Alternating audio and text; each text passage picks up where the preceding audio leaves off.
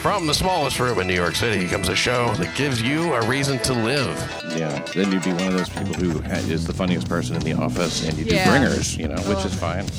I like to see people who are funny in the office and they do bringers because it's it makes a really nice audience for the rest of us. Yes. Good morning. It's very nice outside, and we're going to enjoy another wonderful spring day here in New York City. April, and what is it? March is in like a lion, out like a lamb or something. But man, it was one cold, wet, rainy lamb. And a special guest today with me is Sharon Simon. Hey, Sharon. Hi, Pat. Comedian and former, now you worked not for the city, but for a company that was contracted by the city or something like that. Mental health housing. Mental health housing. Tell me about that. So my organization would help people who might have otherwise been homeless due to severe mental health conditions, and we would go into their apartments and help them with whatever they needed, whether it was just someone to talk to, someone to remind them to bathe. Or I know you're not kidding. They actually need to be reminded to bathe. Mm-hmm. I would be happy to do that. I feel like I could do that just anywhere on the street anytime. It's like, hey, Jesus, do you smell that? Come on. You're one of those guys in the summer, they take their shoes off, sticks off a whole car. Oh, yeah. And so those are your people. Yeah. And so what's the difference between somebody who can make it and somebody who can't in terms of like having their own place or something? I think that for someone who's mentally ill, they have to really, really want to get better. They have to want to get better without anything holding them back. And if they pursue that passionately, they do get better. Really? Mm-hmm. That's what it takes. Yeah. And I had no idea that the will to get better was so important. I mean, it's not really like that with a regular physical illness, I don't think. Or is it? Maybe it is. It is. Think about somebody with diabetes who is overweight, who's been eating sugar and cake all their lives, all of a sudden realizes that they are going to lose their foot, so they start eating salad and running, and they get better. People when it comes down to losing a foot, they start to take it serious. But now, I saw a stupid fucking sign the other day that it was a guy, and he was cutting hair, and then there's a guy behind him who's cutting his hair, and it says it could be your barber or your barber's barber. Yeah. Who has pre-diabetes, one of the three of you. And then there's a guy sitting in the chair. I'm like, what the fuck is this? Why the obsession with the barbers? I mean, like, are barbers predisposed to the sugar? And why do you care about your barber's barber? Yeah, my barber's barbers, yeah. It's not like my grand barber, right?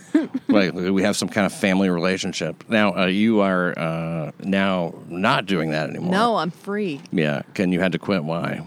I ultimately quit because they wanted me involved in a court case that I wanted no part in. A man that had threatened me in 2016, they wanted me to testify against him, reminding him that he hates me. And I wanted to get out for that reason. Yeah. He might just forget about it otherwise. I think he's forgotten about it. He was calling me all the time for about 6 months, and then it stopped. And that's calling you on your cell phone? Yeah, my work phone. Oh, your work phone. He doesn't know my phone or anything like that. Thank God. Yeah. I mean, but that would be really creepy. I'm sure it was creepy just to have him repeat it. What was he saying when he would call? Why won't you call me back? Why won't you come over and help me clean? Myself up. Yeah. Yeah, he wanted you to come and, like, wash him and stuff. Right. I didn't wash anybody. He had a special perspective that I never saw on anybody else. I once saw him, and he had feces inside his pants. And so part of my job is to be like, you have to clean. Oh. And his response was, how dare you say something of God is dirty? Oh, boy. That seems pretty nuts. Yeah. Something of God. Yeah. Well, so this guy doesn't think anything's dirty. No. I mean, if he doesn't think a pile of shit in his pants, a load of feces right. in his underwear. Did he have underwear? Who knows? I saw brown spots, like almost like the way sweatpants are singed on the bottom. I could see it on the bottom, that it had traveled down sort of his pants. Clung to the cuff? Yes. Oh, my God. Yes. And well, how dare you say that that's dirty? And that is a shame. And so, like, I guess a lot of times they don't have the same kind of bathroom opportunities that a lot of us have. And if they do, they stay there a long time, that's for sure. Yeah, Starbucks and stuff like that. They give themselves a whole bath, which I'm sure they're feeling. Now, the homeless problem here is just skyrocketed. Well, people come here because it's a really great place to be taken care of. It's a good place to be homeless. It's like a sanctuary city for the homeless. Yes, yes. And when do you think that started picking up? That I don't know. And I don't want to say something I'm not sure of. I do know that people travel back and forth from here to Florida. Florida is another place where they're like, I'll be better in Florida. No, I'll be better in New York. No, I'll be better in Florida. Oh, yeah. They take the geographical cure a whole bunch of times trying to figure out. And so in Florida, I think I would stay in Florida personally. If I was homeless, I would think that would be a perfect place to be. California, also great. But, they're a little weird out there. A little weird out there. Yeah, I mean, I'm trying to think, like, who knows, I mean, just like so many New Yorkers, I'm one paycheck away from homelessness. Yeah. I'm one missed paycheck away from losing everything that I have. But this is different. The people I worked with are not like... Just people who kind of got displaced by the economy. They are mentally ill. They're not going to make it regardless. So that seems like that would be frightening. It was sometimes. I often would go into apartments and I would have doors blocked. I had to call the police probably about twice a month to ask them for help. Just to get out? Well, no. I was never thankfully, I was never in a situation like that. I left before that. Oh, when you say the door was blocked, do you mean like they wouldn't let you in? They would block themselves. They would block me, and it would be hard to get out. But you could make it out. I could make it out with persistence. Yeah. Okay, yeah. So they would just block you momentarily. Yeah. And you said that in order to have this job, you have to be somebody who's had mental illness in the past. Okay, yes. And that's obviously something you're open about. So what was your mental illness? Borderline personality disorder. Oh, okay. That's a serious thing. Yeah. And that's like a mood disorder. And I mean, it's if I'm correct, it stems from like rejection issues, abandonment issues, and abuse. That abandonment issues is one of the like core things that people with borderline deal with, but it stems from having been invalidated from a very young age. So even for somebody who's never been abused, if they're very, very sensitive and the child keeps saying, Mom, I'm cold, and the mother's like, no, it's warm in here, they start to distrust their own realities. Oh, okay. And that's a distrust in your own reality? Right. Okay. For me, I dealt with a lot of confusing sexual abuse, but for everybody, because I run a support group called Life on the Borderline for people with borderline personality disorder. You really do. That's great. Yeah. Because people need help when they have that. Yeah. I know that every woman that I've met who's had that, and I don't know that I've ever known anybody who was diagnosed with it, but I feel certain that I was able to diagnose it because there's certain things that are consistent that happened between several women, that were like, okay, this is a very familiar feeling, a very familiar kind of like reaction that this person's having to me, and to certain things that like I noticed that if I disbelieved something that they said, that was a huge problem. Yeah. Invalidating. That's invalidating. Yeah. Yes, and it's often like that will become like a dishonesty pattern. I think, where like I didn't. It was almost as if they wanted me to believe something that they knew I didn't believe.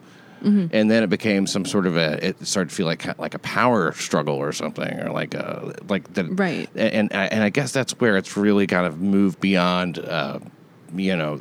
garden variety stuff and into something a little bit more, what's the word? Some kind of mental word or whatever, but like pathological. Pathological. Yes, that's the word. Yes. And so.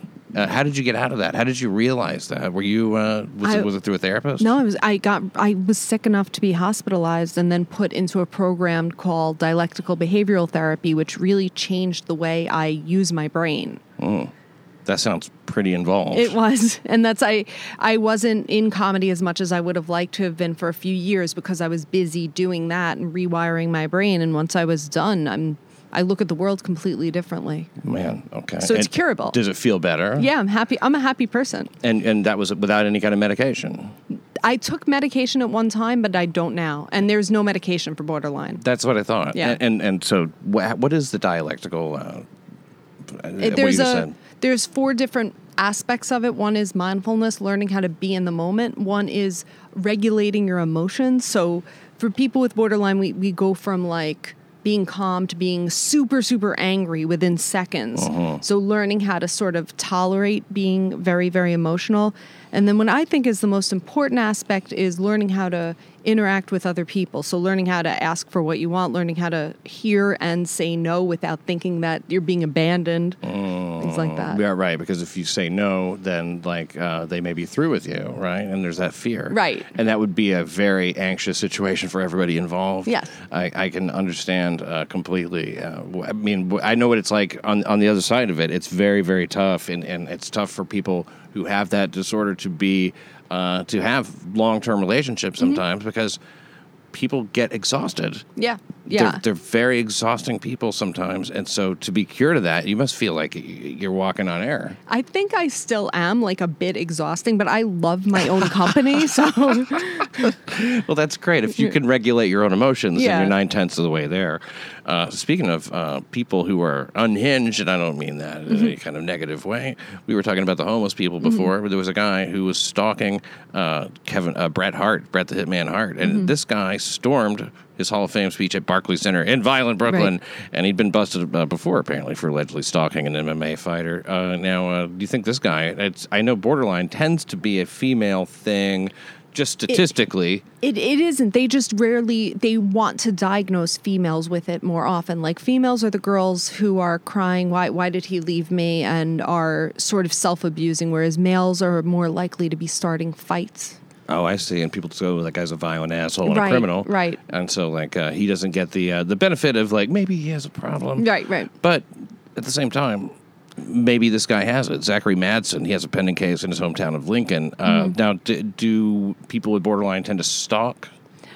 I think that's a myth? Like a myth, yeah, because I've been running this support group for over 6 years and nobody stalks me.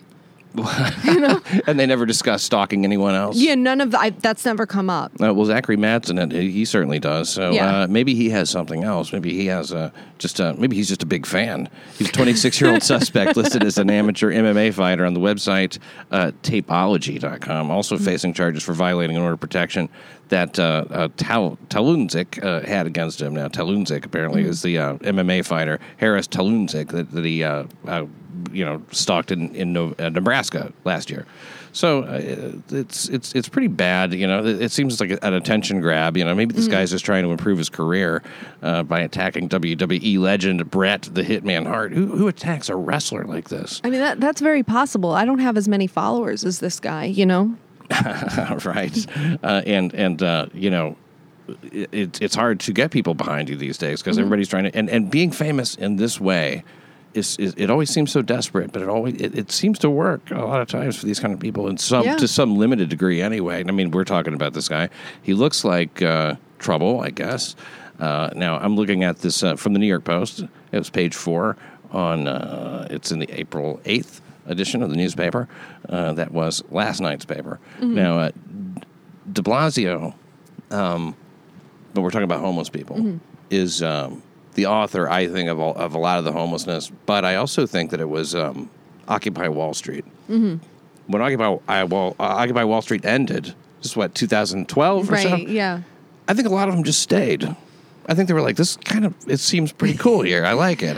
They came a few hundred miles away, and they're like, let's just hang out. I thought that Occupy Wall Street was mostly what we used to call trustafarians, people who go to Burning Man on their parents' money. Yeah, there was some of those, quite a few.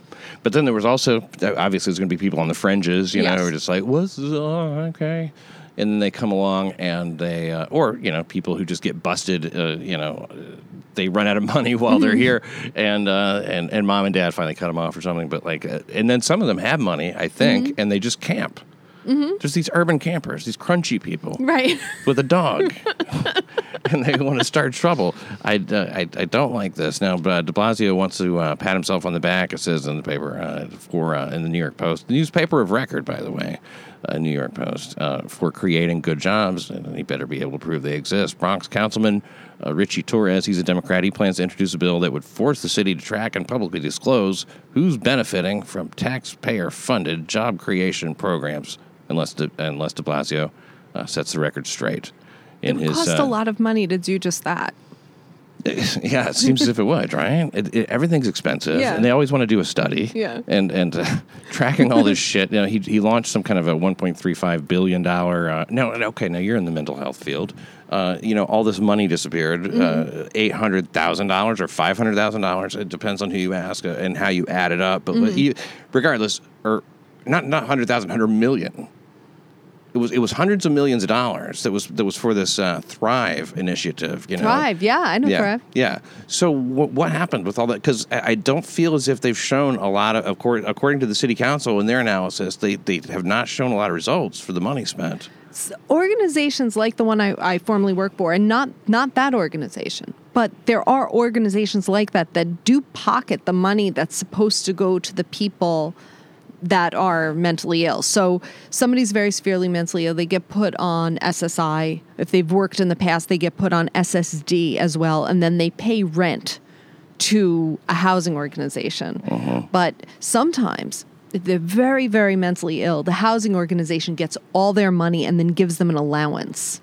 Oh, and then they budget appropriately so they can have a lot left over. Right. Okay, well, that would explain it. That's the most cogent, simple explanation for this I've heard. They've hired disreputable people who are not giving very much money to their jobs. Exactly. Wow. Okay, and so there's something like 41 parts of Thrive or something like that, 41, and of those, something like 26 they have no accounting for, basically. Something like that. It's truly just throwing money down the toilet. Now, I'll tell you, I made very little. I was doing it because I felt good about it for 2.5 years and then just stayed for a while. But the people that I worked with were making 6 figures. Wow. Yeah, that's wrong. Yeah. Yeah, because really, all these administrators, that's where it all goes. Yeah. And they know how to jip them. Big, beautiful offices, brand new computers, iPhones and iPads for everybody. And meanwhile, people are shitting their pants. Yes. And they don't even know it's dirty. And they can't get a new bed or... Yeah. Yeah. Well, yeah, exactly. And they're trying to just, like, the bare necessities, I'm sure. I don't know, like, what the solution is on homeless people. It isn't putting them in hotels. No. It's not just locking them up in insane asylums, I don't think. No. So, this sounds like this would have been a good opportunity. It was actually Richard Nixon that figured out that it cost more to keep people in hospitals than to help support them in the community. Oh, wow. Well, Richard Nixon actually did a lot of good things from what I understand. Yeah. And he kind of gets the shit end of the stick as far as, like, the reputation of his legacy. But I think it's one thing he among did. people who know, they kind of go, hey, you know what? He did do some good stuff. Now, let's see. I'm looking through to find, let's see, an Eatery Biggs property suit. I love lawsuits here in New York City. They're seldom, I think that most people are just looking for money. This is a manager of a Tony Upper East Side restaurant called Scarpetta. You ever eat there? No. Treated his kid's nanny like a slave, forcing her to call him boss man. This is the manager. The manager says that a manager of a Tony Upper East Side restaurant, Scarpetta, treated his kid's nanny like a slave. So why would the manager? It's hard to leave a job sometimes, but you hear that and you just think, why did she stay? Manager of the Tony Upper East Side restaurant, Scarpetta. The manager treated his kid's nanny like a slave. Okay, so this is not within the restaurant. This is just like somebody's a nanny. Right. This is the woman right here. She looks like a nurse or something. Yeah. Blue shirt. Yeah, blue shirt. Very, very nurse-ish. God, sorry about this whistling today. A blue shirt. Sleeps, forcing her to call him boss man. Sleep in a pool shed. And even unclog the family's toilet. Well, I mean, like, if you're a nanny, you end up taking on... Yeah, and because... I mean, like, the kids get older. They don't need the kind of care they needed. You want to still give them hours, but you can't, like, just say, just hang out. You have to, like, would you mind vacuuming? Would you mind doing some windows? Would you mind, I guess, unclogging a toilet? I don't know if necessarily this doesn't quite sound like slavery to me. Cindy Carter lived in modern-day indentured servitude, was treated like property by Scarpetta assistant manager James Ragonese and his wife Nicole, according to the Brooklyn federal suit. It hurt so bad I cried. That's what Cindy Carter, 44, told the Post. I didn't know what to do. You can quit, right? Yeah. You're not truly in indentured servitude. They're not going to, like, shoot you if you try to run. Yeah. I would hope. It's sometimes I stayed at my job longer than I should have, so I know that feeling, but it's As soon as she was asked to call him boss man, that should have been your like warning sign to get out. Yeah, boss man seems a little extreme, right? I mean, like, but you wonder how that came about. I almost wonder sometimes when I hear something like that, was that a private joke of some sort? Was it like, I mean, did he really force her to call him? Like, if she didn't call him boss man, he's like, I'm sorry. That seems so unreasonable. But then again, you know, for reasonable people, I'm still a reasonable person. Mm-hmm. I'm still in the broad category of reasonable. I don't think it's easy for us to imagine somebody who's totally unreasonable. And why would they do that? You know, because you don't get the motive of that. It's the only thing I could come up with is eroticism. That's it. It leads right to that, right? Yeah. It's like, that does make sense. He's fetishized his nanny a little bit. Call me boss man. Yeah, like who's your daddy? That's what it sounds like to me. Right. Okay. Yeah. Maybe that is it. Now this guy here, you know, I mean, like, who knows what kind of scum this guy is? I don't know. It's hard to say. We'll see what she's suing for, though. Between March of 2016 and this past February, when she was fired, she was paid about $300 a week while toiling 71 to 120 hours. Now that's really low pay. That's kind of ridiculous, according to the complaint. Now, you know, maybe she padded that. Well, what is toil? Sometimes toil is just sitting with your feet up, you know, like I got to keep an eye on the kids, but it's like, because nannies, it's a different kind of work. There's so much nanny abuse lawsuits and criminal cases and shit. You even see those sometimes. Yeah. It's kind of like something they should phase out, or that they need to normalize or something. They need to regulate. Maybe unionize it? Unionize the nannies. The nannies 101 or something. What have you ever been a part of a union? It's Screen Actors Guild. It's not a... Screen Actors Guild. Yeah, they're rapacious. They want their... I'd never have paid them. I could... Well, I was in the other one, and then they merged. After. And then they merged, and I'm like, I don't know. I guess I'm never going to be... You would have been grandfathered into SAG. Would I? Yeah, you probably owe them some money, but... Oh, a lot of money. And I'm not going to pay them.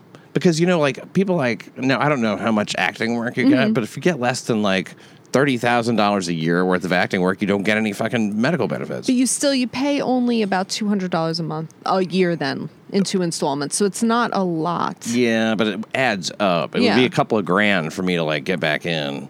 And the way I see it is, if I ever get something, I'll be like, all right, then I'll pay. Yeah, then and then I'll break even on some, you know, bit part in... I don't know, like that fucking... Empire? Empire, yeah. What's the one with the... Ray Donovan is the one I've read for a few times. You ever seen that show, Ray Donovan? He's from Boston. The guy doesn't do any acting at all. He's just all he does, the last seasons I've seen, is just kind of walk around and like tell people that he can't do it. I can't do it. Can't do it. He's from Boston. Anyway, so as we follow this suit just a little bit deeper, why not? She first lived in the family's attic and then in the basement. She never has been on the main floor. While James Raganese works the high-end eatery, which features such dishes as Wagaroo strip and truffled spinach. Oh, they mentioned that. It's like they're advertising the restaurant. It's like a little ad, isn't it, for Scarpetta. Today's episode brought to you by... She was also prohibited from cooking food when defendants were home because, as Nicole Raganese stated, Caribbean food is disgusting. You know, I think you're within your rights to say, don't cook your stinky fucking food. I don't care what ethnicity it is. You know, I don't like it. It's their house. Yeah. You have to... You're living in their house. Yeah, it's unfortunate for her that she doesn't get... I mean, I wonder what kind of jerk chicken or something or whatever. I mean, like spices and shit. She was allowed to cook it when they weren't home, it seems. Just when they were home. Prohibited from cooking it when they were home. Yes. Cook it when we're not there. Yeah, fine. Seems normal. That's slavery. The $300 a week, if she's working, indeed, 71 to 100. I didn't even know there were 120 hours in a week. It says that she was required to perform duties completely unrelated to being a nanny, such as plunging a toilet. I feel like that's related. Plunge one toilet. Maybe she stopped up the toilet. It's possible. Maybe she flushed a diaper. She spent her entire day taking care of defendant's child, cleaning the house, weeding the lawn and flower beds. It sounds to me like she did a lot of work, didn't get quite enough money, kept doing it, thinking it would get better. It didn't. And now lawyers are starting to specialize in these type of cases, I think. Yeah. Because they're like, no, a lot of these nannies They will sue. I wonder what she wants. I wonder how much money she wants. Usually, or maybe it's unspecified. Maybe it's enough to open a Caribbean restaurant. Yeah, and you can cook it as much as you want. Said that Carter's lawsuit is in retaliation for the couple having her arrested for allegedly for keying their car. Oh. She's now facing misconduct charges for the incident. Misconduct, that's pretty weak. So apparently, they went to the Hamptons to have fun in the summer. She was taken along only to be stashed in an unventilated storage room where pool chemicals were kept. You went to the fucking Hamptons. Yeah. You'd think in the Hamptons she could find another nanny job. Said she could leave the door open. And the Raganese lawyer, she said that, Carter's lawsuit is in retaliation. Okay, so the lawyer for, the slave owners here, the restaurant manager says, she's just trying to get back at us for this car keying thing that we reported her for. Yeah, so they're completely exaggerated and unfounded. Okay, well, hard to say. We don't really know. It doesn't sound like too strong of a case to me. It's in terms of slavery. What's the outcome? What is the outcome? I don't know. It's in court. Okay. So she's, by the way, Carter is currently in a homeless shelter. She's suing for alleged violations of state and federal wage provisions, noncompliance with notice record-keeping requirements, among other things. That might all very well be true, because a lot of this stuff is handshake and formal stuff. So she might have PTSD and might end up in supportive housing. It sounds like somebody that you might have had to deal with. Did you ever hear of Nipsey Hussle before he was dead? No. It's funny how that works, isn't it? Yeah. They get dead, that's when you hear of them. There was a hit and run. Teen is shocked at this driver's callousness. 14-year-old violent Brooklyn girl who was struck by a hit-and-run driver in an incident caught on video says she's stunned that the woman left her in the street. When she went away, I was like, oh, no, you cannot do that. You need to stay and check on me. That's Jin Yi Wang, she told the Post on Sunday. She just ran away. Wang of Sunset Park said she was walking home from school, and next thing you know, Dodge Challenger. Oh, that's a beautiful car. It is. Oh, my God, a Challenger is a beautiful car. Yeah. The Dodge Challenger, the new ones they have, it's like a muscle car. It's like an old-fashioned muscle car. Really nice. Plowed into her. If you're going to get hit by any car, I mean, you would be hard-pressed to do better than, just in terms of style and just like overall look and everything, than a Dodge Challenger. So it's like a 69 Mustang kind of thing? It's gorgeous. It's gorgeous. I could pull one up. They've still got a little engine in them, you know what I mean? They're building them like they should have. The whole time. It's a car that kind of disappeared for a while. You've seen smart cars and shit like that. Everybody's trying to go smaller. And would you ever drive one of those? I would drive anything that I can get my hands on to drive. It wouldn't be my choice. Right. I wouldn't drive. I would feel unsafe in something like that. As I saw the car coming, I thought, can I get out of the way? Then the car hit me. So I guess the answer is no. All I saw was the ground. I remember being in a lot of pain. I says to myself, oh, really? I got hit even though it was my turn to cross. Is this happening in real life? This sounds like a really snotty sort of a fucking victim to me. How dare you hit me and leave me here? Yeah, oh my God. You need to check on me. That's wrong. I mean, hit and run is not right, but goddamn, Dodge Challenger? I'm on the driver's side of that one. There's a picture of the little girl looking at her cell phone and she looks fine. Is that her now? Yeah, I guess. Yeah. I don't even think that she said that she didn't even know she'd been knocked into the air by a driver until she watched video of the accident. So, I mean, she turned out very good. Yeah. Okay. Quick break. What's up? We need to go. So you're good. I'm just going to turn off these. You got about 2-3 more minutes worth of shit to do? No, we'll walk out with you. I'm done. We'll walk out with you. Okay. Cool. Okay, we're going to close it up here. Okay. Quickly now. I love that headline, Raped by Friend.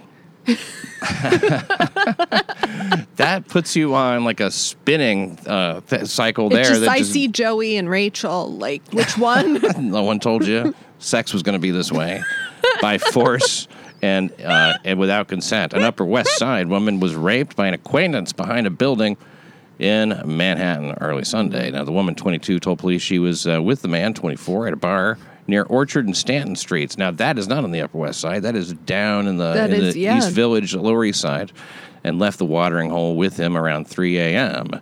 The man, who she knew, took her to the rear of 189 Allen Street, New York City Housing Authority's Rafael Hernandez Community Center. Oh, I see. I can't get past who wrote this doesn't know the layout of Manhattan.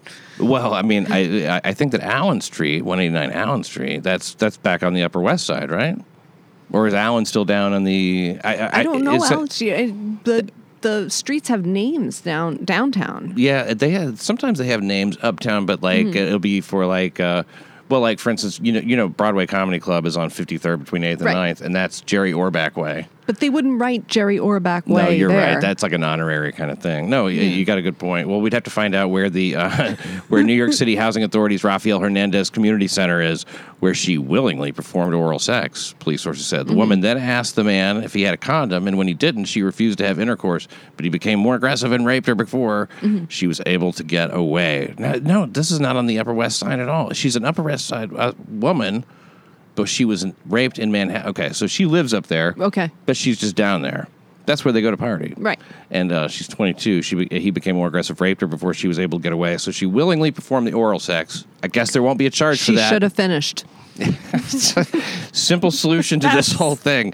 Now, that's a woman with a head on her shoulders. Right there. Sharon Simon. She ran to Delancey and Eldridge Streets. Someone called 911. Police said the victim was taken to an area hospital for treatment. She might have had some fissures and whatnot. Yeah. It's a shame Yeah. that the guy took too much off the buffet, huh? If if Greedy. you just had a condom. Yeah, have a condom. Yeah. I mean, but so few people use them now. It's a lot to ask. She didn't want to get pregnant. I got some friend he turned out to be. Yeah. I'll say that. And some friend she turned out to be, too. You guys are not good friends to each other. Sharon, pleasure having you on today. Pleasure being on. I had a great time. April 29th, I'll be at your show at where? West Side Comedy Club on West 75th Street. Enter through Playa Betty's. Please call for reservations. Yes, do that. I can't wait to be on that show, and it's called Simon Says. Simon Says Laugh. April 29th. West Side Comedy Club. I'll tell you more about that as we get closer. Thanks one more time, Sharon Simon. Thank you. Thank you for listening to New York City Crime Report.